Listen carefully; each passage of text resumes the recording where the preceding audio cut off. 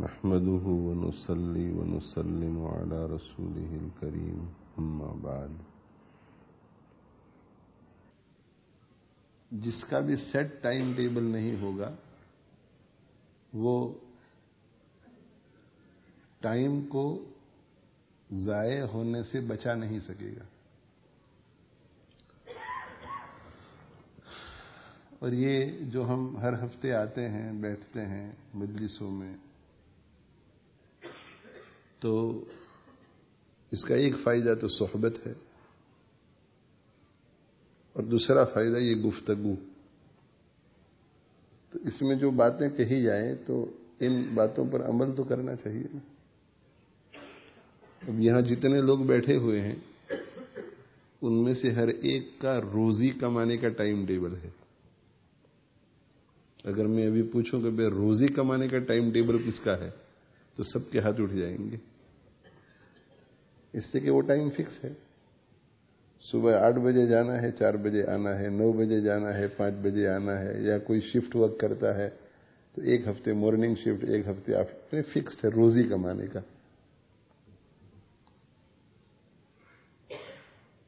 تو دنیا کی جو ہماری ضرورت ہے اس ضرورت کو پورا کرنے کے لیے ہم میں سے ہر شخص کا ایک ٹائم ٹیبل ہے، اور یہ دنیا کی زندگی ٹیمپوریری ہے، عارضی ہے، تو اس کے لیے تو ٹائم ٹیبل ہے۔ آخرت کی جو ایور لاسٹنگ ہمیشہ کی زندگی ہے اس کی ہماری جو ضرورتیں ہیں ان ضرورتوں کو پورا کرنے کے لیے ہمارے پاس کوئی ٹائم ٹیبل نہیں۔ سوچنے کی بات ہے کہ نہیں؟ کھانے کے بارے میں پوچھیں گے تو اس میں بھی بہت سے لوگوں کا ٹائم ٹیبل ہوگا کہ بھی صبح اتنے بجے بریک فاسٹ، ویک ڈیز میں اتنے بجے، ویکینڈ میں اتنے بجے، لنچ اتنے بجے، سفر اتنے بجے، اور ٹائم ٹیبل ہوگا۔ کسی کو چائے کی عادت ہوگی تو دن میں اتنی مرتبہ چائے، اور اتنے بجے وہ چائے ہوگی۔ وہ کام کرتے کرتے بھی جو بریک کا وقت ہوگا، کچھ ایک آدھ کپ چائے پینے کے لیے، ایک آدھ بسکٹ کھانے کے لیے، وہ اس وقت وہ کام چھوڑ کر کے فوراً۔ اور اگر کسی دن مشغولی ہو گئی اور وہ بریک چلی گئی تو لنچ کے وقت 25 مرتبہ وہ کہتا ہوا سنائی دے گا کہ یار اطمینان سے کھانے دینا، آج تو میری لنچ بریک بھی چلی گئی تھی۔ تو یہ جسم کو جس خوراک کی ضرورت ہے، جس غذا کی ضرورت ہے، اس کے لیے ٹائم ٹیبل، اور دل کو اور روح کو جس خوراک کی ضرورت ہے اس کے لیے کوئی ٹائم ٹیبل نہیں۔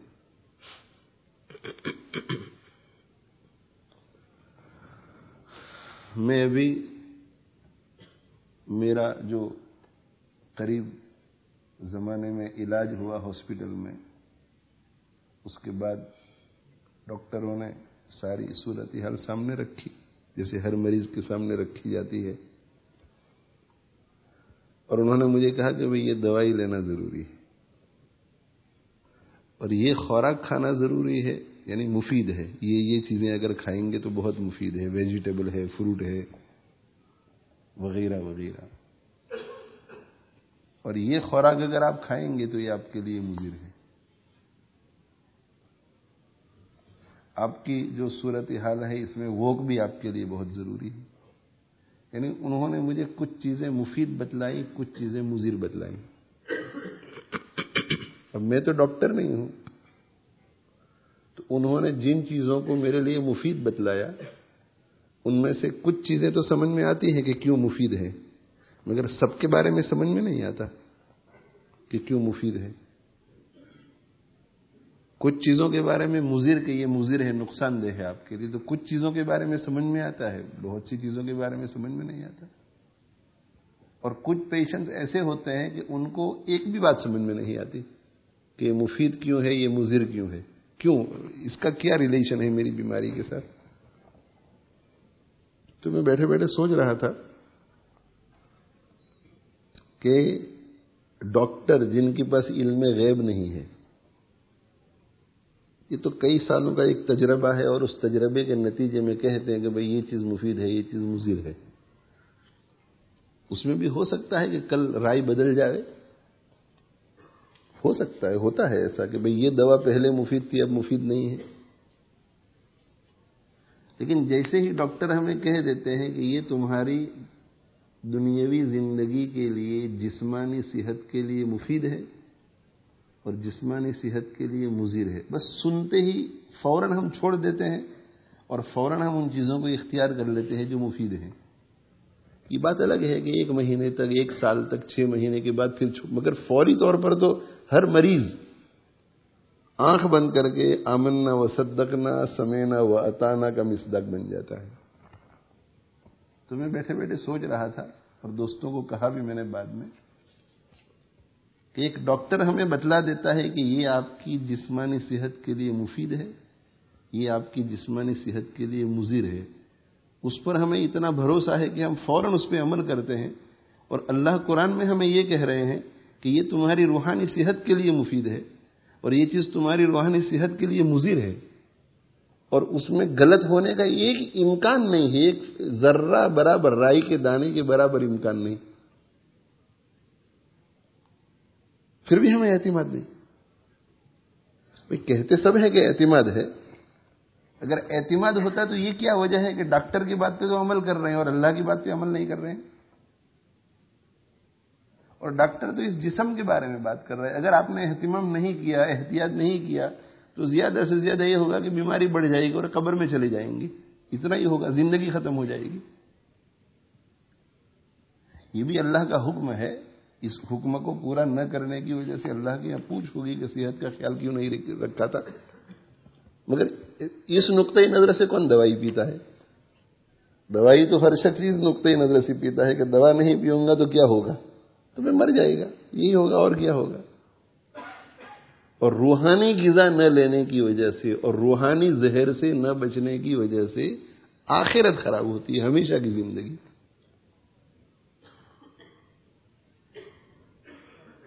اگر کوئی جسمانی بیماری میں مرتا ہے وہ شہید ہو کر مرتا ہے۔ حدیث شریف میں آتا ہے کہ صاحب الحمہ شہید، بخار میں جو شخص مرتا ہے وہ شہید ہو کے مرتا ہے۔ تو اگر بخار میں اگر کوئی مرتا ہے اور اسے شہادت کا مرتبہ ملتا ہے تو کینسر پر کوئی صبر کرتا ہے، کوئی بڑی بیماریوں پہ صبر کرتا ہے، کیوں اسے شہادت کا مرتبہ نہیں ملے گا؟ انشاءاللہ ضرور ملے گا۔ تو جسمانی بیماری میں مرتا ہے تو شہید اور سیدھا جنت میں، اور جسمانی بیماری میں اگر مرتا ہے، شرک، روحانی بیماری، تو جسمانی بیماری میں مرتا ہے تو شہید جنت میں جاتا ہے، اور روحانی بیماری میں مرتا ہے، شرک ہے، کفر ہے، نفاق ہے، حسد ہے، کینہ ہے، تو سیدھا جہنم میں جائے گا۔ لا يدخل الجنت من كان في قلبه مثقال حبة من کبر، جس کے دل میں ایک رائی کے دانے کے برابر کبر ہوگا وہ جنت میں داخل نہیں ہو سکے گا۔ جہنم میں جانا پڑے گا، صفائی ہوگی، اس کے بعد پھر جنت میں جائے گا۔ جسمانی بیماریوں کا علاج سنت، روحانی بیماریوں کا علاج فرض۔ جسمانی بیماریوں پر گناہ مٹتے ہیں اور اجر و ثواب ملتا ہے، اور روحانی بیماریوں میں نیکیاں مٹتی ہیں اور گناہ بڑھتے ہیں۔ ایاک والحسد فإن الحسد یاکل الحسنات کما تاکل النار الحطب، حسد سے بچو اس لیے کہ حسد تمہاری نیکیوں کو اس طرح کھا جاتا ہے جیسے خشک لکڑیوں کو آگ کھا جاتی ہے۔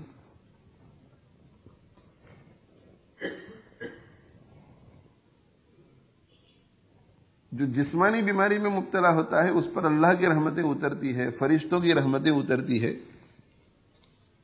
حدیث شریف میں آتا ہے کہ جب کوئی شخص کسی مریض کی عیادت کے لیے جاتا ہے کہ بیمار ہے، چلو بیمار پرسی کے لیے چلے جاتے ہیں، اس سے اس کا دل خوش ہوتا ہے۔ کہتے ہیں کہ جب تک وہ اپنے گھر سے نکلتا ہے اور واپس بیمار کی عیادت کر کے نہیں لوٹتا، اس وقت تک وہ جنت کی میوہ خوری میں ہوتا ہے۔ اس کا مطلب ہے کہ جنت کے میووں کو چن رہا ہوتا ہے اور جنت کے میووں کو گویا، اس کا مطلب یہ ہے کہ اتنا وقت اسے جنت میں لے جائے گا،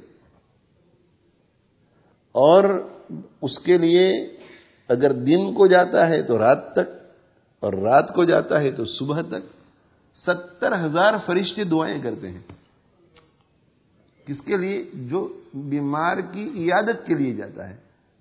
تو بیمار کی عیادت کرنے والے پر فرشتوں کی اتنی رحمتیں ہوتی ہیں تو بیمار پر کتنی ہو رہی ہوگی. حدیث شریف میں آتا ہے کہ قیامت کے دن اللہ تعالی شانہ ایک مومن بندے کو بلا کر ارشاد فرمائیں گے کہ میں بیمار تھا اور تم میری عیادت کے لیے نہیں آئے. میں بیمار تھا تم میری عیادت کے لیے نہیں آئے. دیکھو کتنی بڑی بات اللہ نے فرمائی ہے کہ بندے کے بیمار ہونے کو خود کا بیمار ہونا بتایا. یعنی مطلب یہ ہے کہ وہ بندہ جو بیمار تھا اس کے پاس اگر تم جاتے تو میں وہاں ملتا تم کو. میں بیمار تھا اور تم میری عیادت کے لیے نہیں آئے. مریض تو ولم تعودنی. تو یہ کہے گا کہ آپ رب العالمین اور بیمار، یہ تو عجیب بات ہے. تو حق تعالی شان ہوئی ارشاد فرمائیں گے کہ میرا فنا بندہ بیمار تھا، اگر تو اس کی عیادت کے لیے جاتا تو مجھے اس کے پاس پاتا. تو جسمانی جو بیمار ہوتا ہے، جسمانی مریض، اس کے اوپر تو اللہ کی رحمتیں اترتی ہیں، فرشتوں کی رحمتیں اترتی ہیں. اور جو روحانی بیمار ہوتا ہے اس پر اللہ اور فرشتوں کا غضب اور اللہ اور فرشتوں کی لعنت اترتی ہے. کتنی بیماریاں ایسی ہیں روحانی جن کے بارے میں کہا گیا ہے کہ اللہ تعالی شانہ ایسے لوگوں پر لعنت بھیجتے ہیں، ایسے لوگوں کے اوپر اللہ اور اس کے فرشتے لعنت بھیجتے ہیں.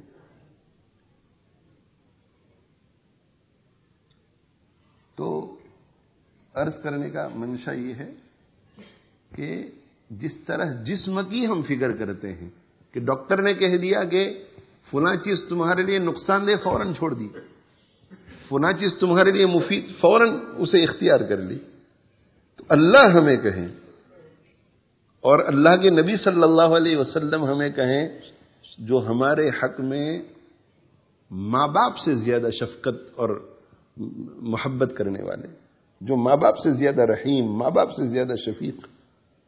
آپ صلی اللہ علیہ وآلہ وسلم ارشاد فرماتے ہیں کہ میں نے ایسی کوئی بات نہیں چھوڑی جو تمہیں جنت کے قریب کر دے، اور ایسی کوئی بات نہیں چھوڑی جو تمہیں جہنم سے دور کرے، مگر جو تمہیں جہنم سے دور، جنت سے قریب کرے اور جہنم سے دور کرے. یا میں نے ایسی کوئی بات نہیں کہی جو تمہیں جہنم سے قریب کرے، جنت سے دور رکھے. یعنی دونوں طرح کی باتیں، مگر یہ کہ میں تمہارے سامنے بیان کر چکا ہوں. کتنا بیان کیا ہوگا آپ صلی اللہ علیہ وآلہ وسلم، کتنی محنت کی ہوگی. اور آپ صلی اللہ علیہ وسلم فرماتے ہیں کہ میری اور تمہاری مثال اس شخص کی طرح ہے کہ جس نے جنگل میں آگ جلائی اور پروانے اور پتنگیے جو آگ کے عاشق ہوتے ہیں وہ چاروں طرف سے اڑ اڑ کر آگ کی طرف آ رہے ہیں.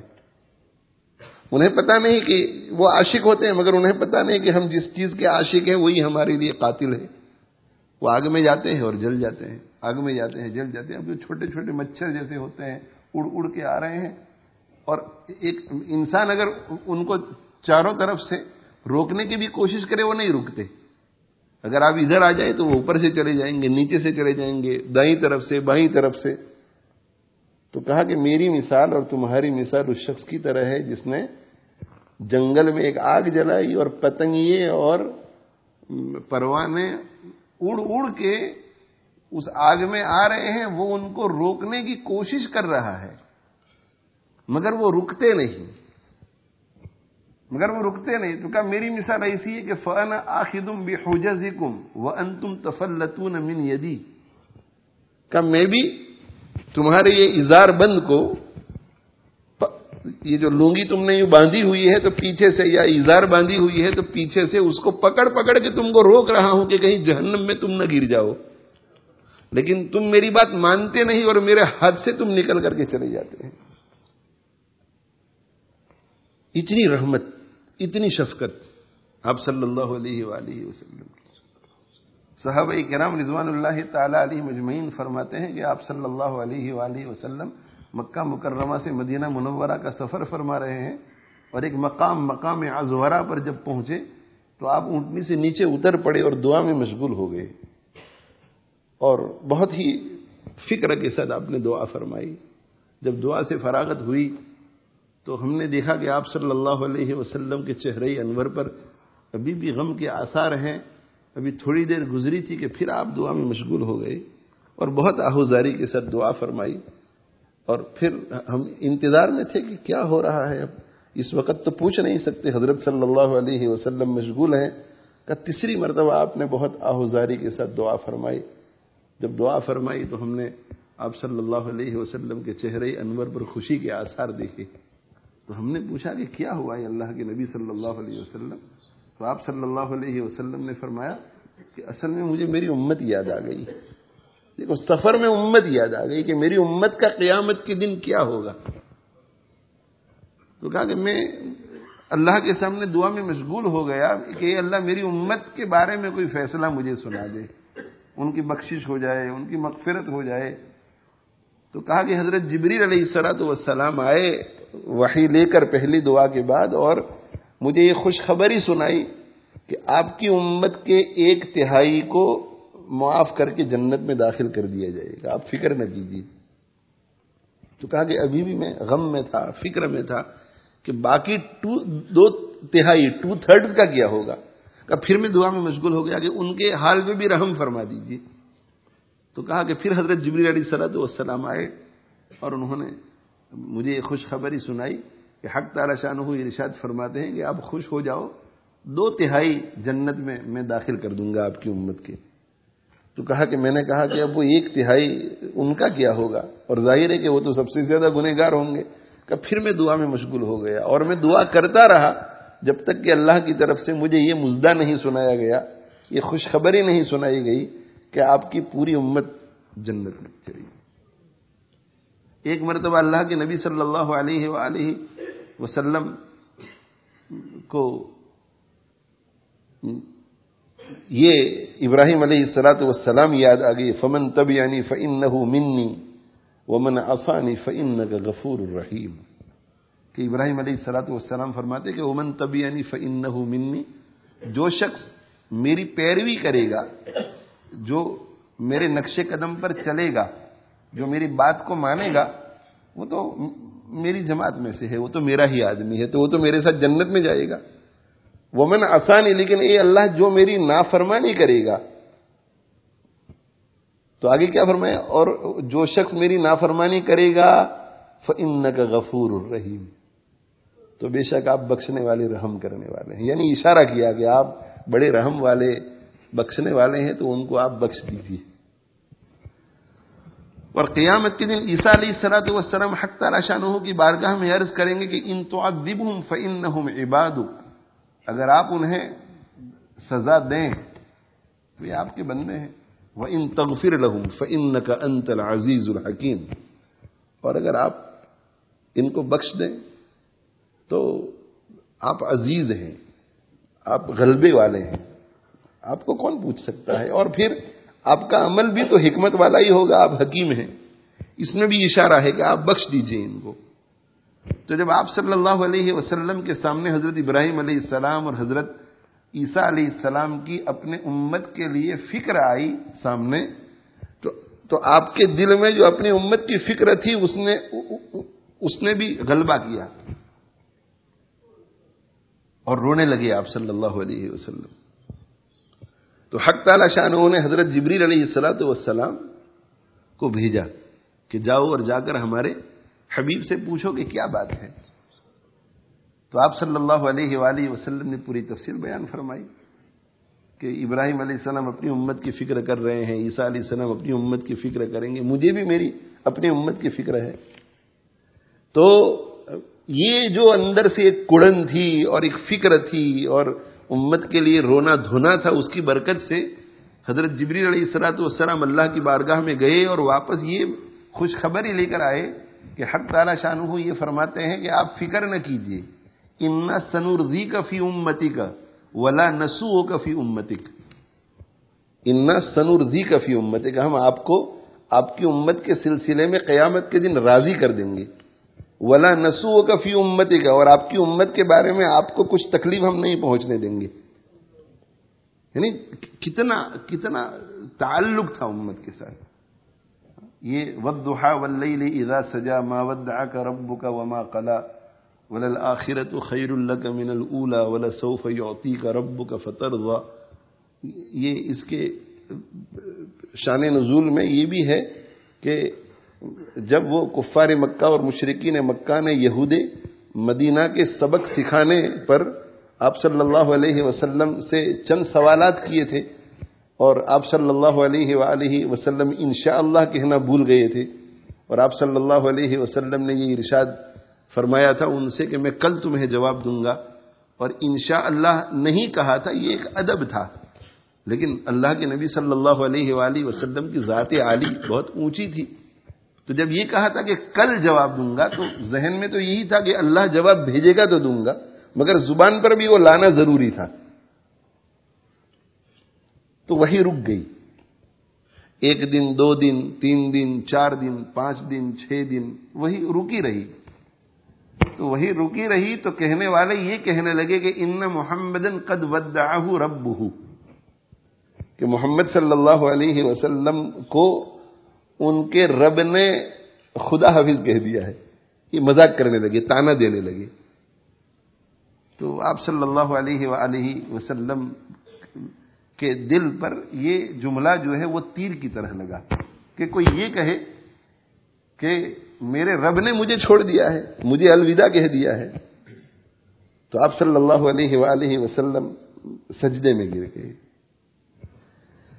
زخمی جگر تھے آپ صلی اللہ علیہ وسلم، اور سجدے میں سر تھا اور آنکھیں آنسوؤں سے تر تھی. اور آپ صلی اللہ علیہ وسلم نے یہ اللہ کی بارگاہ میں عرض کیا کہ اللہ میں سب کچھ برداشت کر سکتا ہوں، لیکن مجھے اگر کوئی یہ کہے کہ تو نے مجھے چھوڑ دیا ہے، یہ جملہ میں برداشت نہیں کر سکتا. تو میرا معشوق ہے، میرا محبوب ہے، کوئی مجھے یہ تانا دے. تو حضرت جبریل علیہ الصلوۃ والسلام جو ہے وہ ان تینوں سوالوں کا جواب لے کر آئے، مگر ان تینوں سوالوں کے جواب سے پہلے حق تعالی شانہ نے اپنے عاشق اور محب نبی صلی اللہ علیہ وآلہ وسلم کے دل جو زخمی ہوا تھا، پہلے اس زخم پہ مرہم لگایا سورہ والضحیٰ کے ذریعے. والضحیٰ واللیل اذا سجا ما ودعک ربک، ما ودعک ربک، آپ کے رب نے آپ کو الوداع نہیں کہا ہے، آپ کا رب آپ سے ناراض نہیں ہے. اور قسم کھائی والضحیٰ واللیل اذا سجا، کہ چڑھتے ہوئے سورج کی قسم اور رات کی قسم جب اس میں بہت زیادہ اندھیرا ہو جاوے. تو بالکل سیاہ رات کی قسم اور بالکل روشن دن کی قسم، یہ 2 قسمیں کھائی.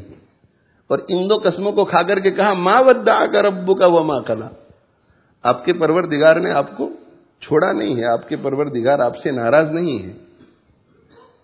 وَلَلْآخِرَةُ خَيْرٌ لَكَ مِنَ الْأُولَى، آپ کا آگے آنے والا جو لمحہ ہے وہ پچھلے لمحے سے زیادہ بہتر ہے.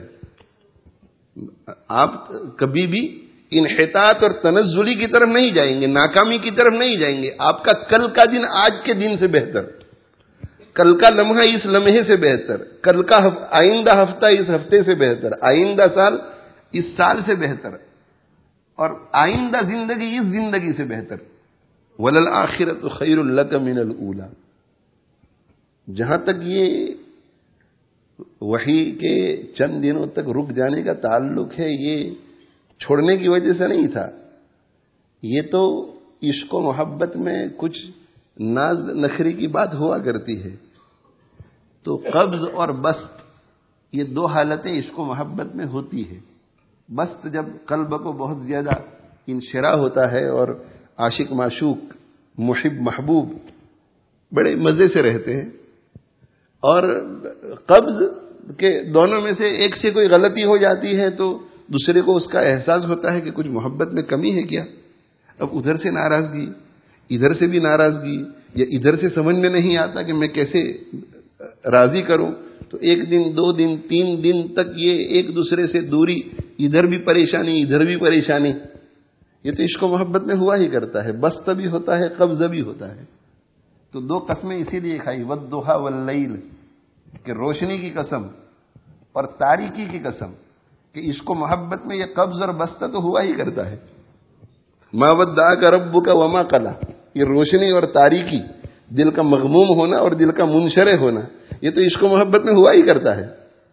اس کا معنی یہ نہیں کہ ہم آپ سے ناراض ہیں. ما ودعک ربک وما قلی وللآخرۃ خیر لک من الاولی، ہم اعلان کرتے ہیں کہ کبھی بھی آپ کو نہیں چھوڑیں گے، اور ہم آپ کو اتنا دیں گے اتنا دیں گے اتنا دیں گے. وَلَسَوْفَ يُعْطِيكَ رَبُّكَ فَتَرْضَىٰ، آپ کا رب آپ کو دیتا رہے گا دیتا رہے گا دیتا رہے گا جب تک کہ آپ راضی نہ ہو جائیں.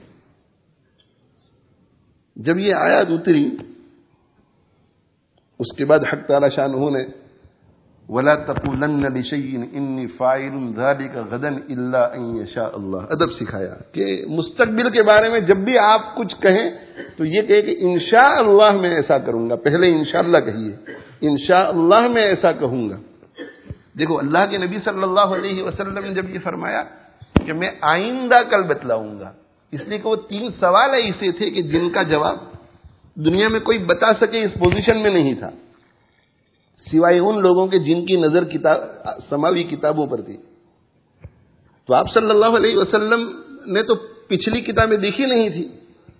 تو جب آپ صلی اللہ علیہ وسلم نے یہ فرمایا کہ آئندہ کل بتاؤں گا، تو ذہن میں کیا تھا؟ اللہ حضرت جبریل علیہ السلام کو بھیجیں گے اور اللہ کی مدد آئے گی تو میں بتاؤں گا. تو ذہن میں تو اللہ ہی تھا، پھر بھی وہی رک گئی.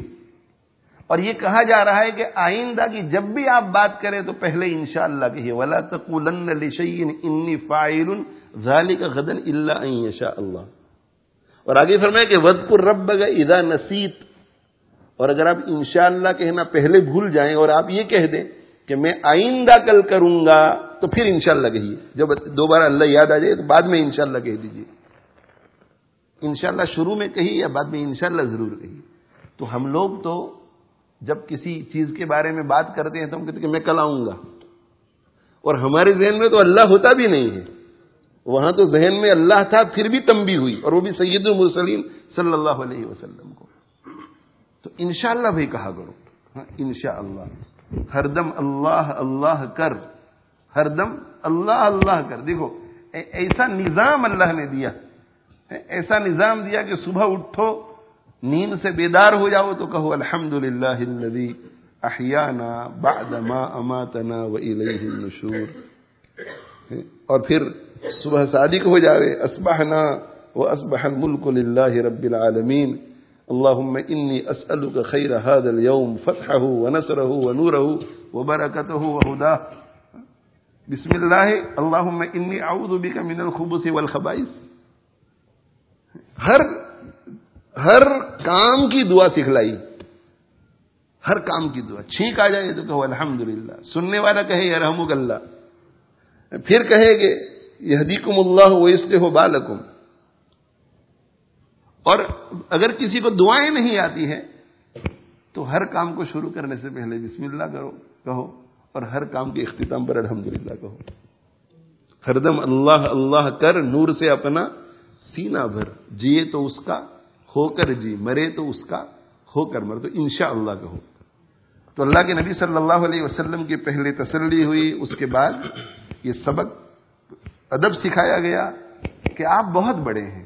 یہ دوسروں کے لیے یہ غلطی چھوٹی ہے، مگر حسنات الابرار سیئات المقربین. آدمی جب بڑا ہوتا ہے تو اس سے چھوٹی بات بھی اگر چھوٹ جائے تو وہ تھوڑی قابل تنبیہ ہوتی ہے. تو حق تعالی شانہ نے اپنے نبی صلی اللہ علیہ وسلم کی خود تربیت فرمائی ہے. انبیاء کی تربیت اللہ فرماتے ہیں. انبیاء کا کوئی معلم نہیں ہوتا، انبیاء کا معلم خود اللہ ہوتا ہے. اور اس کے بعد 3 جوابات دیے.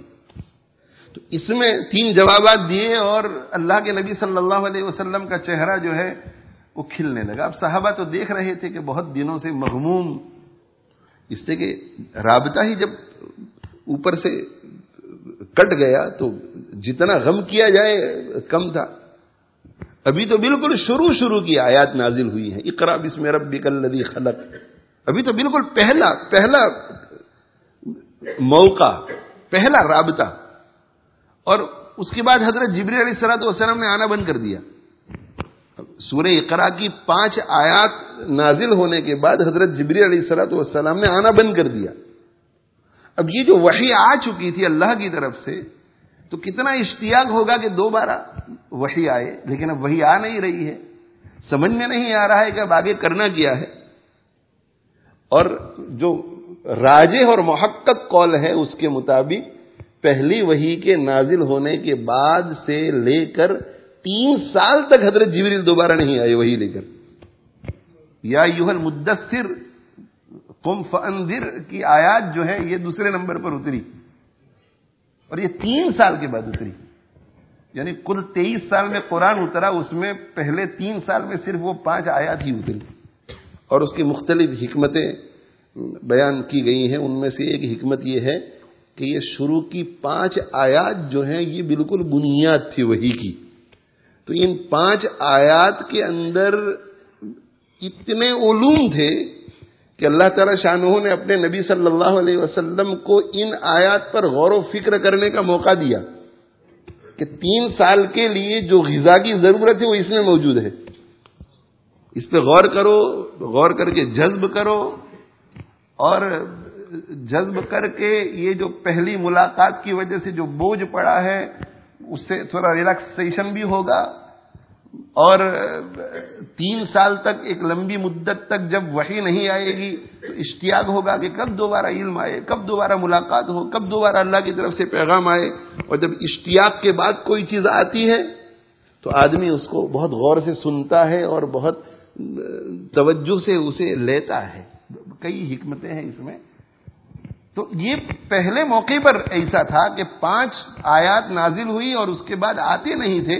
تو خود حضرت صلی اللہ علیہ وسلم ارشاد فرماتے ہیں کہ وہاں چونکہ غار حرا میں ان سے ملاقات ہوئی تھی تو اس امید پر کہ شاید دوبارہ وہاں ملاقات ہو جائے میں جاتا تھا اور غار حرا میں بیٹھ کے انتظار کرتا تھا. اور جب وہ آتے نہیں تھے تو اتنا غم زدہ میں ہو جاتا تھا کہ میں غار حرا کے کنارے پر آتا تھا اور یہ ارادہ کرتا تھا کہ میں اپنے آپ کو یہاں سے گرا دوں، اپنے آپ کو گرا دوں. تو کہتے ہیں کہ میں آواز سنتا تھا، فرشتے کی آواز سنتا تھا، وہی حضرت جبریل علیہ الصلوۃ والسلام کی. وہ مجھے روکتے تھے، منع کرتے تھے، تو مجھے جو ہے سکون ہو جاتا تھا. تو شروع میں جب یہ حال ہے تو اتنی زیادہ وحی کے نازل ہونے کے بعد اور حق تعالی شانہ کی معرفت میں اتنا زیادہ اضافہ ہو جانے کے بعد حضرت شیخ الحدیث مولانا زکریا صاحب رحمۃ اللہ علیہ نے حضرت شاہ عبد العزیز محدث دہلوی رحمۃ اللہ علیہ کا جو حدیث الغار کے بارے میں یہ سب سے پہلی وحی جو نازل ہوئی تھی اس کے بارے میں جو بات ارشاد فرمائی ہے وہ یہ فرمائی ہے کہ حضرت جبریل علیہ الصلوۃ والسلام نے جو بھینچا تھا آپ صلی اللہ علیہ وسلم کو، ایسا سینے سے لگایا اور بھینچا، فرمایا کہ اقرا پڑھیے آپ. تو کہا کہ ما انا بقاری، میں پڑھ نہیں سکتا. پڑھیے آپ، تو کہا کہ میں پڑھ نہیں سکتا. اقرا، کہا کہ میں پڑھ نہیں سکتا. پڑھیے آپ، تو کہا میں پڑھ نہیں سکتا. تو چھوڑ دیا، وہ پکڑ لیا آپ صلی اللہ علیہ وسلم کو اور اپنے سینے سے دبایا اور چھوڑ دیا. چھوڑ کر کے پھر کہا کہ اقرا، تو فرمایا کہ ما انا بقاری. پھر سینے سے لگایا اور بہت زور سے بھیجا اور چھوڑ دیا. تیسری مرتبہ کہا اقرا، تو کہا کہ ما انا بقاری، میں جو ہے وہ قاری نہیں ہوں، میں پڑھ نہیں سکتا. تو تیسری مرتبہ دبا کر کے جب چھوڑا اور تیسری مرتبہ دبا کر چھوڑنے کے بعد کہا اقرا، تو اس وقت پورا حضرت جبریل نے پڑھا اقرا بسم ربک الذی خلق خلق الانسان من علق اقرا وربک الاکرم الذی علم بالقلم علم الانسان ما لم یعلم. تو آپ صلی اللہ علیہ وسلم کی زبان پر جاری ہو گئی وہ آیات. تو حضرت شاہ عبد العزیز محدث دہلوی رحمۃ اللہ علیہ نے فرمایا ہے کہ نسبت کی 4 قسمیں ہیں. نسبت کی 4 قسمیں ہیں. تو جب حضرت جبریل علیہ الصلوۃ والسلام اور حضرت صلی اللہ علیہ وآلہ وسلم آمنے سامنے ہوئے تو پہلی نسبت منتقل ہو گئی، پہلی نسبت. اور اس کے بعد جب پہلی مرتبہ بھینچا اور اپنے سینے سے لگایا، آپ صلی اللہ علیہ وسلم فرماتے ہیں کہ مجھے اتنا زور سے دبایا حتی بلغ من الجہد، کہ مجھے ایسا لگا کہ میری جان نکل جائے گی، میں اپنی مشقت کی انتہا کو پہنچ گیا، اور پھر مجھے چھوڑ دیا. تو کہا جب ایک مرتبہ پہلی نسبت جب ملاقات ہوئی، آمنے سامنے ہوئے تو نسبت انعکاسی منتقل ہو گئی. پھر سینے سے لگایا تو نسبت القائی منتقل ہو گئی. پھر سینے سے لگایا تو نسبت اصلاحی منتقل ہوئی. اور جب تیسری مرتبہ دبایا تو نسبت اتحادی منتقل ہو گئی. اور نسبت اتحاد کا معنی ہے یونٹی، یعنی ایک جیسا ہو جانا. تو نسبت اتحادی کا مطلب یہ ہے کہ جب تیسری مرتبہ دبا کر کے چھوڑا تو حضرت جبریل علیہ الصلوۃ والسلام کی روحانیت جس مقام پر تھی، آپ صلی اللہ علیہ وسلم کی روحانیت اسی مقام پر پہنچ گئی. شاہ عبد العزیز محدث دہلوی رحمۃ اللہ علیہ فرماتے ہیں ایک مرید جو ہے اسے اپنے شیخ سے جو فیض ملتا ہے اس کی یہ 4 سٹیجز ہے.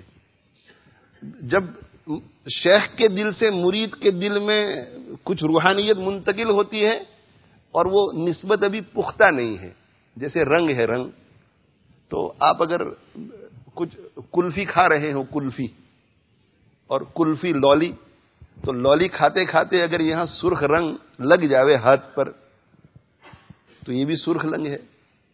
اور دوسرا شخص جو ہے وہ لال گلاس پینٹ لگائے ہاتھ پر، تو دونوں کا ہاتھ ایسا رکھیں گے تو دور سے نظر آئے گا کہ صحیح میں ہے دونوں، لیکن دونوں کو پانی کے نیچے رکھیں گے تو یہ لولی والے کا رنگ جو ہے کلفی والے کا رنگ فوراً مٹ جائے گا، اور اس کا رنگ جو ہے وہ گھسنے کے بعد بھی نہیں نکلے گا، اس کے لیے دوائیں استعمال کرنی پڑے گی.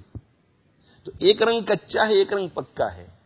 تو یہ شیخ کے دل میں جو اللہ کی محبت کا رنگ ہے وہ مرید کے دل میں منتقل ہوتا ہے. اگر وہ کچا ہے تو اسے نسبت انعکاسی کہتے ہیں، اگر وہ اور تھوڑا پکا ہے تو نسبت القائی کہتے ہیں، اور زیادہ پکا ہو جائے تو اسے نسبت اصلاحی کہتے ہیں، اور بالکل دونوں کا سیم ہو جائے تو اسے نسبت اتحادی کہتے ہیں. اب یہ رنگ چڑھتا کیسے ہے؟ مرید اپنے شیخ کے بتلائے ہوئے کاموں کو جتنی محنت سے کرے گا اتنا ہی رنگ اس میں منتقل ہوگا. مرید شیخ کے پاس آتا ہے مگر کچھ کام کر کے نہیں آتا، نہ گناہوں سے بچتا ہے، گناہوں سے بچنے کا مجاہدہ نہیں کرتا، اور نمبر 2 معمولات کی پابندی بھی نہیں کرتا. وہ شیخ کے پاس آتا ہے، کچھ نہیں، کچھ منتقل نہیں ہوگا، اس لیے کہ وہ زمین جو ہے وہ بیج کو قبول کرنے کے قابل ہی نہیں ہے. اس میں شیخ کے دل سے بیج جاتا ہے مگر وہ بیج سڑ جاتا ہے، مر جاتا ہے، اندر پتھریلی زمین ہے. اچھا، آتا ہے مرید تھوڑا بہت مجاہدہ کر کے، تھوڑے بہت معمولات کی پابندی کر کے، تو جب تک مجلس میں بیٹھا ہوا ہے تو اسے بہت اچھا لگتا ہے، آنکھوں سے آنسو بھی بہتے ہیں جہاں بہنے چاہیے، دل مسرور بھی ہوتا ہے جہاں مسرور ہونا چاہیے، آخرت کی فکر بھی ہوتی ہے، خوف خدا بھی ہوتا ہے، اور ایسا لگتا ہے کہ آج کی مجلس میں تو بہت فائدہ ہوا. لیکن جیسے ہی مجلس ختم ہو جاتی ہے وہ کیفیت بھی ختم. یہ نسبت انعکاسی کا مطلب کیا ہے؟ عکس جیسے میرر میں ریفلیکشن ہوتا ہے، یہ ریفلیکشن ہے. تو یہ تھوڑی بہت محنت کر کے آیا ہے تو شیخ کے دل میں جو کچھ ہے اس کا ریفلیکشن پڑ رہا ہے.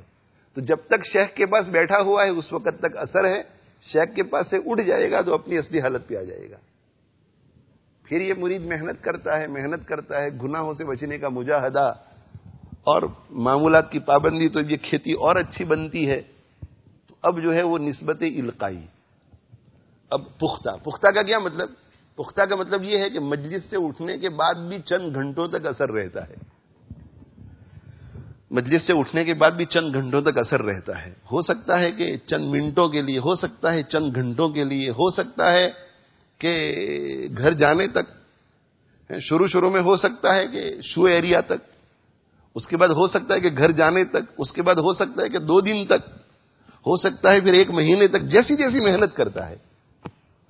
اور جب بہت زیادہ محنت کر لیتا ہے تو پھر جو کیفیت مجلس میں ہوتی ہے، مجلس سے اٹھنے کے بعد بھی وہی کیفیت ہوتی ہے، اور اگر کسی کلب میں کسی مجبوری کی وجہ سے جانا پڑا وہاں بھی وہی ہوتی ہے، ایئرپورٹ پہ بھی وہی، ایروپلین میں بھی وہی، مسلم ماحول میں ہو، غیر مسلم، جہاں کہیں بھی ہوتا ہے کیفیت وہی ہوتی ہے. پھر یہ ہے نسبت اصلاحی، یہ ہے نسبت اصلاحی.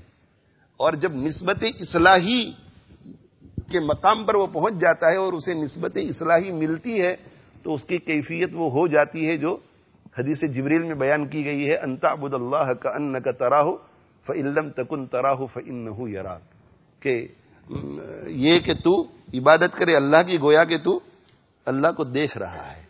گلستہ میں جا کے ہر ایک گل کو دیکھا، تیری سی ہی رنگت تیری سی ہی بو ہے، تیرا آئینہ عالم رنگ و بو ہے، جدھر دیکھتا ہوں ادھر تو ہی تو ہے.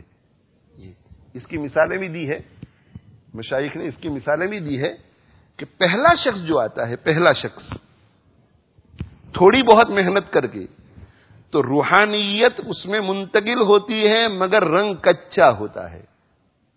وہ کب تک رہتی ہے؟ جب تک شیخ کے سامنے بیٹھا ہوا ہے. یہ ایسا ہی ہے جیسا کہ یہ ٹیوب لائٹ جو ہے اوپر، اس کے سامنے آپ آئینہ رکھ دو، میرر، سورج کے سامنے میرر رکھ دو، آئینہ بہت چمکے گا، اور جیسے ہی آپ یوں کر دو آئینے کو تو جیسا پہلے تھا ویسا ہی. تو یہ جو کچھ چمک نظر آ رہی تھی وہ آئینے کی نہیں تھی، وہ کس کی تھی؟ وہ سورج کی تھی. تو شیخ کی مجلس میں بیٹھا ہوا ہے تو کیفیت، شیخ کی مجلس سے اٹھ جاتا ہے، ختم، اتنی کچی ہوتی ہے یہ. پھر نسبت القائی، اس کی مثال یہ دی ہے کہ شیخ کا سینہ بمنزلے آگ کے ہے، اور مرید جب اور زیادہ محنت کر کے آتا ہے تو وہ چراغ کی طرح ہو جاتا ہے، وہ موم بتی کی طرح ہو جاتا ہے، کینڈل کی طرح. اب چراغ جو ہے، فانوس چراغ، اسے آگ کے ساتھ اس کا لگا دو، اس کے فلیتے کو، تو وہ جلنے لگ جاتا ہے. کینڈل کے فلیتے کو لگا دو، جلنے لگ جاتا ہے. اب وہ مجلس کے ساتھ منحصر نہیں ہوگی، یہ آگ سے اگر دور بھی چلا جائے تو وہ کینڈل جلتا رہے گا، وہ فانوس جلتا رہے گا. لیکن ابھی یہ اتنی پختہ نہیں ہے، یہ رنگ بھی، یہ نسبت اور یہ رنگ اور یہ روحانیت بھی اتنی پختہ نہیں. اسے اگر ہوا کا جھونکا آیا تو یہ جل جائے گی، یہ بجھ جائے گی. ہوا کا جھونکا آیا یعنی انڈیپینڈنٹ تو ہو گئی ہے کہ مجلس سے اٹھنے کے بعد بھی جل، مگر ہوا کا جھونکا آیا تو گئی، اگر فیول ختم ہو گیا تو گئی. تو یہ جو نسبت ہے کہ یہاں سے جانے کے بعد بھی رہتی ہے، اور 1 دن 2 دن 3 دن اور اچانک پھر کیفیت بدل جاتی ہے. یہ کیوں ہو جاتی ہے؟ اس لیے کہ معصیت کا جھونکا لگ جاتا ہے اسے، معصیت، گناہ ہو جاتا ہے، تو گناہ ہو جاتا ہے، وہ بجھ گئی. اب دوبارہ محنت کر کے شیخ کی صحبت میں آنا پڑے گا. یا یہ کہ معصیت سے تو بچے لیکن معمولات کا فیول نہیں دیا، تو جب تیل نہیں ملے گا اسے، تو تیل نہیں ملے گا تو پھر یہ بجھ جائے گی. تو جب ان دونوں کا اہتمام اگر کرتا رہے کہ گناہوں سے لایانی سے بچاتا رہے اور اس کو معمولات کا فیول ملتا رہے، اذکار اشغال کا فیول ملتا رہے، یہ جلتی رہے گی. تو ابھی بھی کچی ہے اور محنت کرنے کی ضرورت ہے. محنت کی اور محنت کرنے کے بعد نسبت اصلاحی مل گئی، نسبت اصلاحی، بس یہ نسبت اصلاحی مل گئی، یہ اعلیٰ درجے کی نسبت ہے. اور اکثر لوگ مقام احسان تک اسی نسبت سے پہنچتے ہیں، اسی نسبت سے. یہ تیسری، اور اس کی مثال جو ہے مشائخ نے یہ دی ہے کہ شیخ کا دل بمنزلے سمندر کے ہے، اور مرید کا دل جو ہے وہ بمنزلے ایک تالاب کے ہے، ایک تالاب، لیک. تو مرید کا دل لیک ہے اور شیخ کا دل اوشن ہے، اور بیچ میں ایک بہت بڑی نہر بنا لی، 3-4 فٹ وائڈ یا 8-10 فٹ وائڈ. اب جیسے ہی آپ نے نہر بنا دی تو پانی بہت زور سے بہ کر کے تالاب میں جاتا ہے، اور اتنے زور سے یہ بہتا ہے پانی کہ بیچ میں اگر کوئی کچرا گر جاوے، تینکا گر جاوے، چھوٹی سی لکڑی گر جاوے، چھوٹا سا پتھر گر جاوے، وہ اسے نہیں روک سکتا، وہ اسے نہیں روک سکتا، وہ اسے نہیں روک سکتا. بھائی سمجھ میں آ گیا؟ اگر صغیرہ گناہ ہو جاوے تو وہ یوں ہی بہہ جاوے گا، سمجھے؟ وہ یوں ہی بہہ جاوے گا. لایانی وغیرہ کا ابتلا جو ہے وہ دیر تک نہیں رہے گا، فوراً تنبو ہو جاوے گا. اسے کون چیز روک سکتی ہے کہ بہت بڑا ڈام بنا دو آپ بیچ میں، بہت بڑا راک اور پتھر لا کر کے رکھ دو تو یہ پانی رک جاوے گا. اور یہ راک کیا ہے؟ دو چیزیں ہیں، دو: شیخ کا تکدر اور گناہ کبیرہ. اگر گناہ کبیرہ ہو گیا تو یہ نسبت ختم، اور اگر شیخ کو تکدر ہو گیا تو یہ نسبت ختم. اگر یہ راک آپ نے اٹھا لیا پھر، یعنی شیخ کے تکدر کو دور کر دیا یا گناہ کبیرہ سے توبہ کر لی، تو پھر یہ شروع ہو گیا. یہ ہے نسبت اصلاحی. مجاہدہ کر کر کے یہاں تک پہنچتے ہیں. اور اس کے بعد ہوتی ہے نسبت اتحادی، جو شاذ و نادر، یہ بہت کم واقعات ایسے ہوتے ہیں. اصل طریقہ یہی ہے، اصل طریقہ یہی نسبت اصلاحی. یہ جو نسبت اتحادی ہے وہ شاذ و نادر، کہ جس میں مرید کوئی ایسا کارنامہ انجام دیتا ہے جس کے نتیجے میں مرید جو ہے وہ بہت خوش ہو جاتا ہے، اور خوش ہو کر کے اندر سے اس کا دل پکار کر کہتا ہے کہ مجھے میرے مرید کو کچھ دینا چاہیے، مجھے میرے مرید کو کچھ دینا چاہیے. وہ اللہ کی طرف رجوع کرتا ہے کہ اللہ، اس نے میرے لیے بہت قربانی دی ہے، بہت میرے لیے کچھ کیا ہے، آپ بس اس پر فضل فرمائیے. تو اللہ تعالی شانہ کی طرف سے القاء ہوتا ہے، الہام ہوتا ہے کہ ہاں آپ اسے جو کچھ دینا چاہے دے دیں. تو شیخ جو ہے مرید کو اپنے سینے سے لگاتا ہے، اور مرید کے دل میں جو کچھ، شیخ کے دل میں جو کچھ ہوتا ہے وہ مرید کے دل میں منتقل ہو جاتا ہے. اس سلسلے میں بھی بندے کی ناقص رائے یہ ہے کہ یہ بھی ایسے ویسے نہیں مل جاتا. یہ اللہ تعالی شانہ کی نظر میں اس کی کوئی ادا ضرور ہوگی پچھلی زندگی میں، کوئی بہت بڑا واقعہ پیش آیا ہوگا جس میں اس نے بہت بڑی کوئی قربانی دی ہوگی، کوئی عجیب و غریب کارنامہ انجام دیا ہوگا جس کے نتیجے میں اللہ یہ نعمت دلواتے ہیں شیخ سے. اور اس سلسلے میں حضرت خواجہ باقی باللہ رحمۃ اللہ علیہ کا واقعہ بیان کیا جاتا ہے کہ حضرت خواجہ باقی باللہ رحمۃ اللہ علیہ خانقاہ میں تھے اور کچھ مہمان آ گئے اور اندر فاقہ تھا. تو دل میں بہت پریشانی ہوئی کہ آج مہمان آئے ہیں، اور ان کو یہ پریشانی ہماری جیسی پریشانی نہیں ہوئی کہ ناک کٹ جائے گی. پریشانی یہ ہوئی کہ مہمان کی خدمت جو ہے وہ سنت رسول ہے صلی اللہ علیہ وآلہ وسلم. تو کاش کے کوئی شکل بن جاوے. تو جب آدمی پریشان ہوتا ہے تو وہ باہر آنگن میں ایک طرف سے دوسری طرف وہ فکر میں ٹہلتا رہتا ہے، گھر میں جاتا ہے، گھر سے باہر نکلتا ہے تو اندازہ ہو جاتا ہے کوئی چیز پریشان کر رہی ہے. تو سامنے جو ہے ایک نان بائی تھا، وہ کھانا پکا کر کے بیچتا تھا. اس زمانے کے اعتبار سے چھوٹا سا اس کا ٹیک اوے جیسا ہوگا، تو بیچتا تھا کھانا. تو اس زمانے میں کیا ہے بھائی، چاول سالن یا روٹی سالن، ایک دن میں ایک ہی چیز پکتی تھی، وہ بیچتا تھا. تو وہ سمجھ گیا کہ حضرت کے یہاں مہمان اچانک آ گئے ہیں، تو وہ بہت سارا کھانا پکا کر کے حضرت کے پاس لے آیا اور کہا کہ حضرت یہ آپ کی خدمت میں ہدیہ ہے میری طرف سے. حضرت نے قبول فرما لیا. یہ ایک دل میں فکر تھی اچھی نیت کے ساتھ، تو اللہ نے انتظام فرمایا. اللہ تعالیٰ اپنے نیک بندوں کو کسی کے سامنے ذلیل نہیں کرتے، ہاتھ پھیلانے پہ مجبور نہیں کرتے. تو یہ اللہ کی طرف سے انتظام ہوا، کھلایا. لیکن حضرت نے دل میں خیال حضرت کو آیا کہ بہرحال اس کا احسان تو ہے ہی. تو وہ جو اس کی کوئی قربانی زندگی میں ہوگی جس کے نتیجے میں اب صلہ دینے کا وقت آ چکا تھا، اس لیے کہ اس کی موت بالکل اب قریب تھی.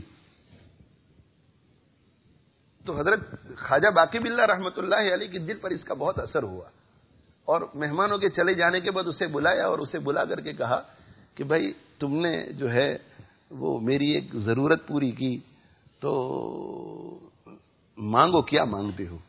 یعنی میں کچھ دینا چاہتا ہوں، تمہیں کچھ مانگو. تو اس نے کہا کہ حضرت جب آپ نے کہا ہی ہے تو آپ جیسا بنا دو.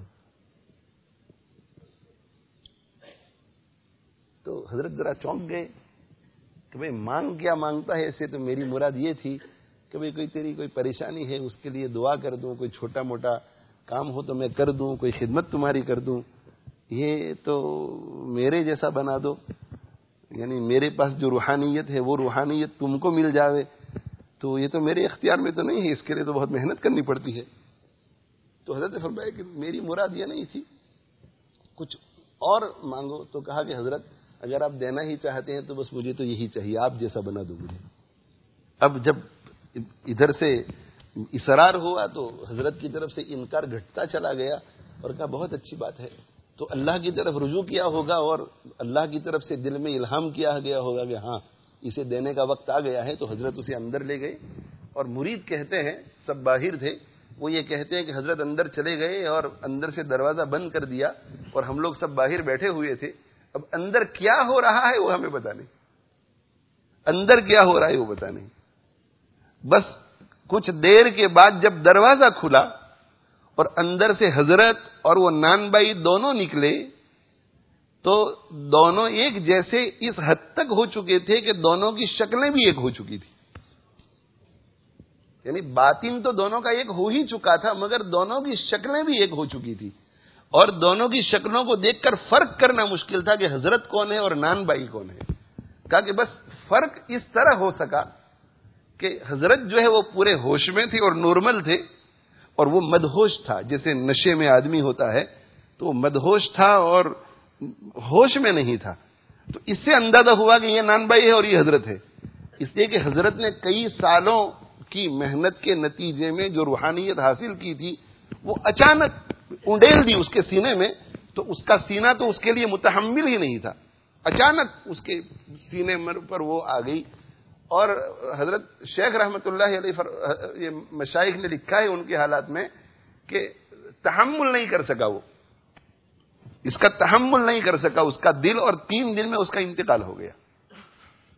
تو ہمارے حضرت شیخ الحدیث مولانا زکریا صاحب رحمۃ اللہ علیہ نے اس پر عجیب تبصرہ فرمایا ہے کہ اس واقعے کی وجہ سے وہ نہیں مرا، موت تو اپنے وقت پر مقدر ہوتی ہی ہے، وہ تو اس دن اس وقت مرنے ہی والا تھا، مگر کیا خوش نصیب ہے کہ مرا تو خواجہ باقی باللہ کے مقام پر پہنچ کے مرا۔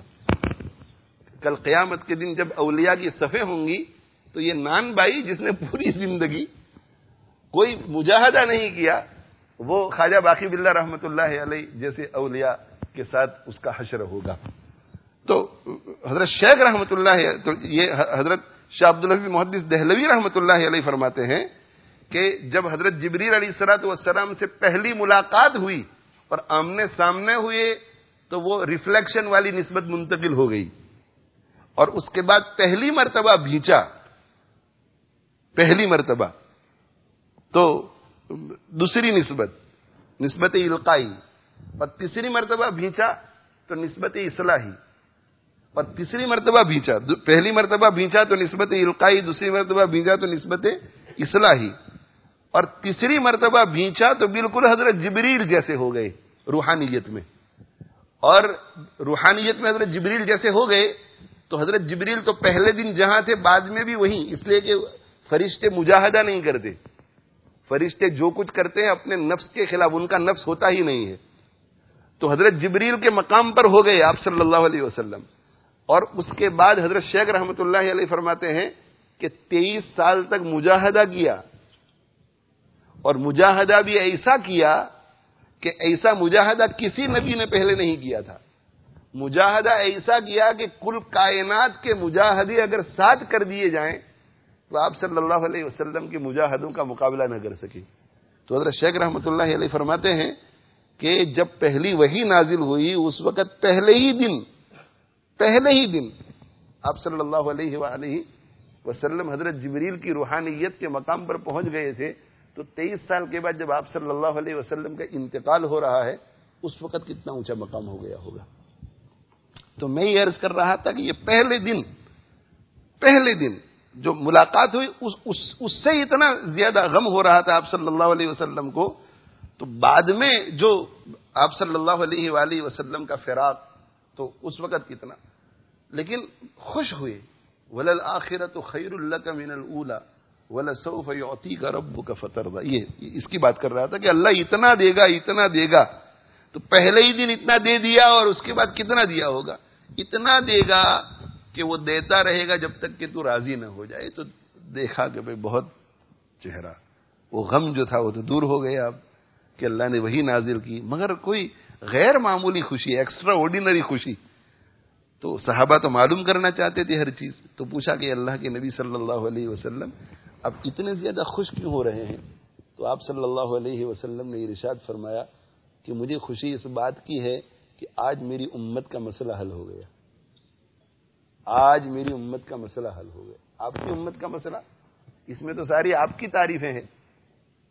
ما ودعک ربک وما قلی وللآخرۃ خیر لک من الاولی ولسوف یعطیک ربک فترضی. تو کہا کہ اللہ فرماتے ہیں کہ میں تجھے دیتا رہوں گا جب تک کہ تو راضی نہیں ہوگا. میں قیامت کے دن اللہ کو اس آیت کا حوالہ دے کر کہوں گا کہ میں اس وقت تک راضی ہونے والا نہیں ہوں جب تک کہ میرا آخری امتی جنت میں داخل نہ ہو جائے. جن کی رحمتیں اتنی ہیں، شفقتیں اتنی ہیں، انہوں نے ہمیں یہ کہہ دیا. اللہ اتنا ارحم الراحمین اور آپ رحمت للعالمین، ان دونوں کی رحمتوں کا کوئی مقابلہ. وہ کہتے ہیں کہ میرے بندو یہ تمہارے لیے نقصان دہ، میرے بندو یہ تمہارے لیے مفید. ایک ڈاکٹر کی بات ہم مان لیتے ہیں، اللہ اور اس کے رسول صلی اللہ علیہ وسلم جو ماں باپ سے زیادہ رحیم و شفیق ہے، ان کی بات پر ہمیں اعتماد نہیں. اس لیے میرے بھائیوں، اس بات کی کوشش کرو کہ آج سے اللہ تعالی شانہ نے جن چیزوں کو ہماری روحانی صحت اور ہمارے اسپریچول ہیلتھ کے لیے مفید بتلایا ہے اسے کرنا ہے، اور مضر بتلایا ہے ان سے بچنا ہے. مفید بتلایا ہے انہیں کرنا ہے، مضر بتلایا ہے اس سے بچنا ہے. اور اسی پر سے میں یہ کہہ رہا تھا اصل تو ٹائم کے بارے میں کہ روٹی روزی کے لیے ہمارے پاس ٹائم ٹیبل ہے، جسم کی غذا کے لیے ہمارے پاس ٹائم ٹیبل ہے، جسم کے آرام کے لیے ہمارے پاس ٹائم ٹیبل ہے، جسم کی ساری ضرورتوں کے لیے ہمارے پاس ٹائم ٹیبل ہے. ٹائم ٹیبل اگر ہمارے پاس نہیں ہے تو کس چیز کے لیے؟ ہماری روحانی غذا کے لیے، روحانی ضرورتوں کے لیے، ہماری آخرت کے لیے. تو میرے بھائیو اس کی طرف بھی توجہ کرو. یہ دل اور روح جو ہے، روح اور یہ دل، یہ ان کی بھی غذا ہے، انہیں غذا کی ضرورت ہے. ان کو جب غذا دیں گے تو یہ صالح بنے گا، یہ دل یہ ہیلتھی بنے گا. اور اذا صلحت، جب یہ ہیلتھی بنے گا، صلح الجسد کلہ، تو پورے جسم سے صادر ہونے والے اعمال اچھے ہو جائیں گے. شاہ یعقوب صاحب مجددی بھوپالی رحمت اللہ علیہ نے ایک بات بیان کی ہے، اسے عرض کر کے ختم کرتا ہوں. شاہ یعقوب صاحب مجددی بھوپالی رحمت اللہ علیہ، ان کے ملفوظات حضرت مولانا ابو الحسن علی ندوی رحمہ اللہ تعالی نے صحبت با اہل دل کے نام سے جمع کیے ہیں. تو اس میں وہ یہ فرماتے ہیں کہ بھائی دلہا ہے، دلہا اور بارات. تو حضرت فرماتے ہیں کہ بارات کی بغیر دلہا کی کوئی حیثیت ہے؟ بارات جس کو گجراتی میں جان کہتے ہیں، جان جا رہی ہو، بارات جا رہی ہو، تو بارات جا رہی ہو تو بارات کے جتنے لوازمات ہیں سب ہیں. 4-5 کوچ بھری ہوئی ہیں باراتیوں سے، اور اس میں مرد بھی ہیں، عورتیں بھی ہیں، قیمتی قیمتی کپڑے پہنے ہوئے ہیں، اور جو بھی لوازمات ہیں بارات کے وہ سب کچھ ہیں.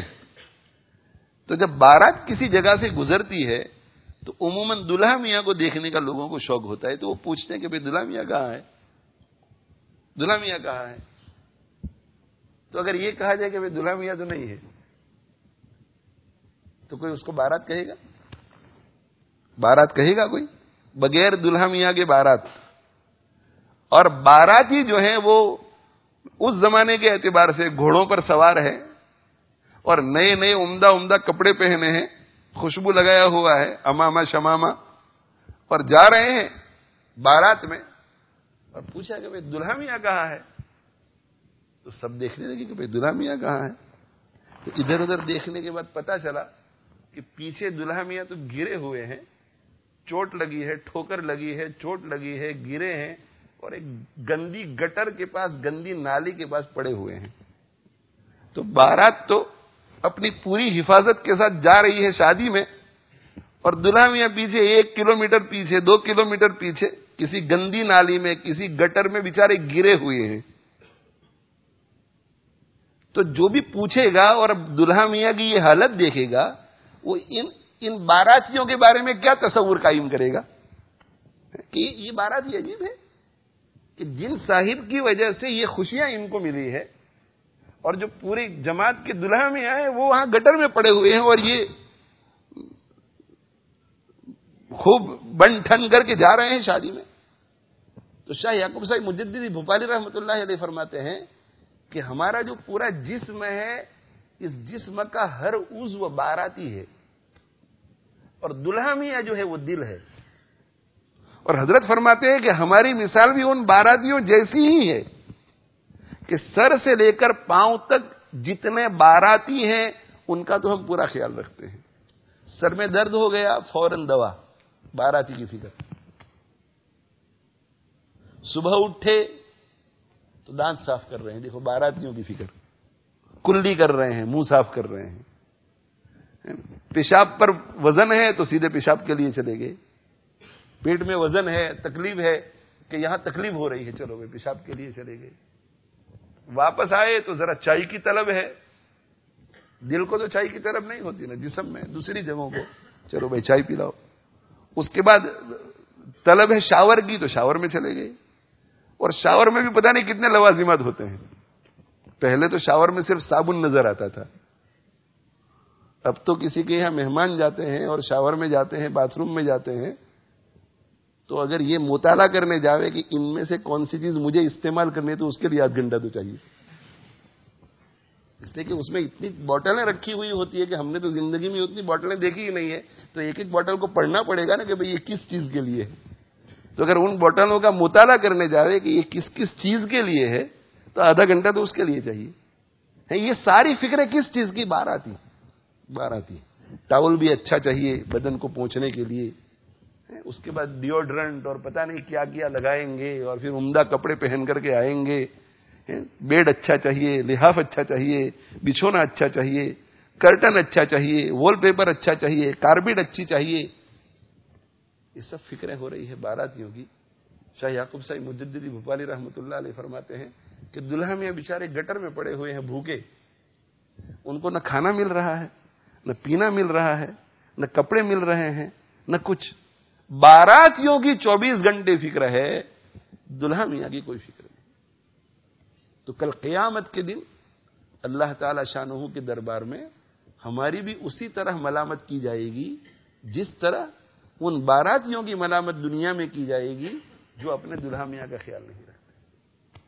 اس لیے میرے بھائیو توجہ کرو، اور سب سے پہلا وقت بچا لو. وقت کو بچا لو، وقت کی حفاظت کو. بس وقت کی حفاظت ہو گئی تو زندگی کی حفاظت ہوگی. اور وقت کی حفاظت کا یہ طریقہ آپ بتلائے جا رہے ہیں. اس میں سب سے پہلی چیز جس کی ضرورت ہے وہ کیا ہے؟ بولو بھائی. Time table. ہر شخص اپنا ٹائم ٹیبل بنائے. ہر شخص اپنا ٹائم ٹیبل. شاپنگ کے لیے ٹائم ٹیبل ہو، سونے کے لیے ٹائم ٹیبل ہو، قرآن کی تلاوت کے لیے ٹائم ٹیبل ہو. ٹائم ٹیبل سب سے پہلے ٹارگٹ بناؤ کہ ٹارگٹ میرا کیا ہے، اور ٹارگٹ بنانے کے بعد ایم کرو. ایک شخص جو ہے وہ تیر بھی ہاتھ میں لے لیتا ہے، کمان بھی لے لیتا ہے، اور ٹارگٹ ہی نہیں ہے تو ایسے دیکھتا ہی رہے گا. ایم کب کرے گا؟ جب اس کا ٹارگٹ ہوگا. تو ہمارا بھی ٹارگٹ ہو کہ روزانہ مجھے 1 پارے کی تلاوت کرنی ہے، اور یہ 1 پارے کی تلاوت عصر کی نماز کے بعد 20 منٹ آدھ گھنٹے میں کر لینی ہے. دیکھو اب آپ نے ٹارگٹ بنا لیا. اب ٹارگٹ بنا لیا آپ نے. آیا عصر کا وقت، مسجد میں پہنچ جاؤ، اور عصر کی نماز کے بعد نفس اندر سے کتنا ہی تقاضا کرے کہ فلاں کو فون کرنا ہے، فلاں کو میسج کرنا ہے، فلاں کو ملنا ہے، فلاں کو یوں کرنا ہے. نہ، میرے ٹائم ٹیبل میں یہ تلاوت کا وقت ہے، میں تلاوت کیے بغیر نہیں اٹھوں گا. بس یہ چند دنوں کے لیے بہت مشکل لگے گا، کر کے دیکھو. دیکھو ہم نے دنیاوی کاموں کے لیے، ہماری روزی کے لیے، ہماری تعلیم کے لیے، یونیورسٹی کالج کے لیے ٹائم ٹیبل بنایا ہوا ہے، تو رات کو کتنے ہی لیٹ ہم سوتے ہیں، اور صبح اٹھ کے سر میں کتنا ہی درد ہوتا ہے، اور کتنے ہی ہم لیٹ ہو چکے ہوتے ہیں، ناشتہ بھی چھوڑ کر کے بھاگتے ہیں. لیکن ٹائم ٹیبل ہے کہ 8 o'clock I have to be in the office, ہم فوراً وہاں پہنچ جاتے ہیں. اس کے لیے بھی ٹائم ٹیبل بناؤ. یہ جتنا ٹائم ٹیبل ہمارا ہے وہ دنیا کے لیے ہے. ہمیں ٹائم ٹیبل آخرت کے لیے بنانا ہے، اپنی آخرت کے لیے. آخرت کے لیے ٹائم ٹیبل بناؤ. اس وقت سونا ہے، اس وقت اٹھنا ہے، اس وقت یہ کرنا ہے، اس وقت یہ کرنا ہے، اس وقت یہ کرنا ہے. ویک ڈیز کا الگ بناؤ، منڈے ٹو تھرسڈے کا. فرائیڈے کا الگ بناؤ، اور سیٹرڈے سنڈے جب چھٹی ہوتی ہے یا بینک ہالیڈیز وغیرہ اس کے لیے الگ بناؤ. اور اس کے اندر آپ دین کو بھی شامل رکھو، اپنی فیملی لائف کو بھی شامل رکھو، شاپنگ کو بھی شامل رکھو، اپنی دوسری دنیاوی ضرورتیں ہیں، راحت، آرام، تفریح، رشتہ داروں کی ملاقات، ماں باپ کی ملاقات، دوستوں کی ملاقات، سب کچھ رکھو، لیکن ٹائم ٹیبل. ایک مرتبہ ٹائم ٹیبل بن جائے گا، پھر آپ محاسبہ کریں گے کہ یار دنیا کے لیے زیادہ وقت جا رہا ہے، دین کے لیے کم وقت جا رہا ہے. جیسی جیسی فکر آخرت بڑھے گی، نیک صحبتیں ملیں گی، فکر آخرت آئے گی، بڑھے گی، اور عمر بھی بڑھے گی، تو آپ خود بخود ہی وہ دنیا کے غیر ضروری کام ہیں ان کو کم کرتے چلے جائیں گے اور یہ دینی کام کو بڑھاتے چلے جائیں گے، اور پھر آخرت میں آرام ہی آرام ہے، راحت ہی راحت ہے. اگر میرے بھائیو اس طرح ٹائم ٹیبل نہیں بنایا اور زندگی یوں ہی گزرتی رہی تو بہت مزہ آئے گا ابھی تو، مگر جب قبر میں جائیں گے تو کہیں گے حسرت کے ساتھ، تھی فقط غفلت ہی غفلت، عیش کا دن کچھ نہ تھا. تھی فقط غفلت ہی غفلت، عیش کا دن کچھ نہ تھا. ہم جسے سب کچھ سمجھتے تھے وہ لیکن کچھ نہ تھا. جسے ہم سب کچھ سمجھتے تھے وہ کچھ نہیں تھا، آج پتہ چلا کہ کچھ بھی نہیں ہے.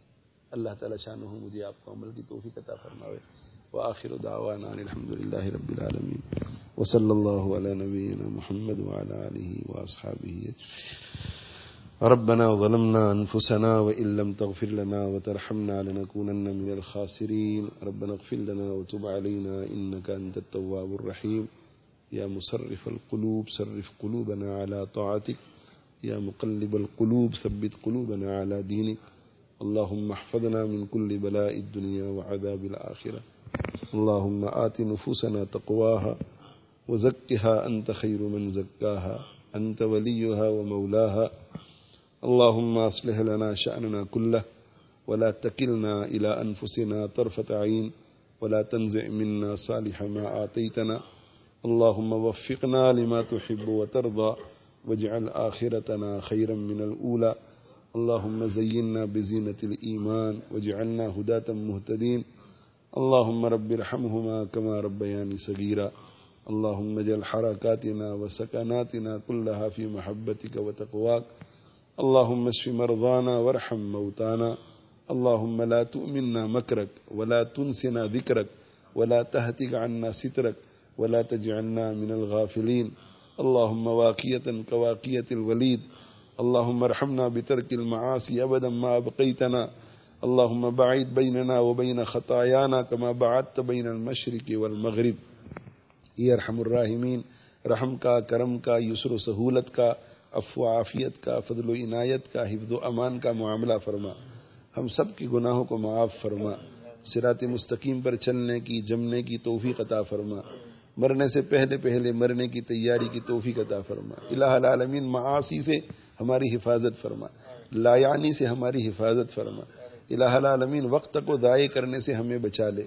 الہ العالمین زندگی کے ان قیمتی لمحات کی قدردانی کی توفیق عطا فرما. الہ العالمین نظام الاوقات اور ٹائم ٹیبل بنا کر اپنی زندگی گزارنے کی توفیق عطا فرما. الہ العالمین زندگی کے یہ قیمتی لمحات بڑا قیمتی سرمایہ ہے.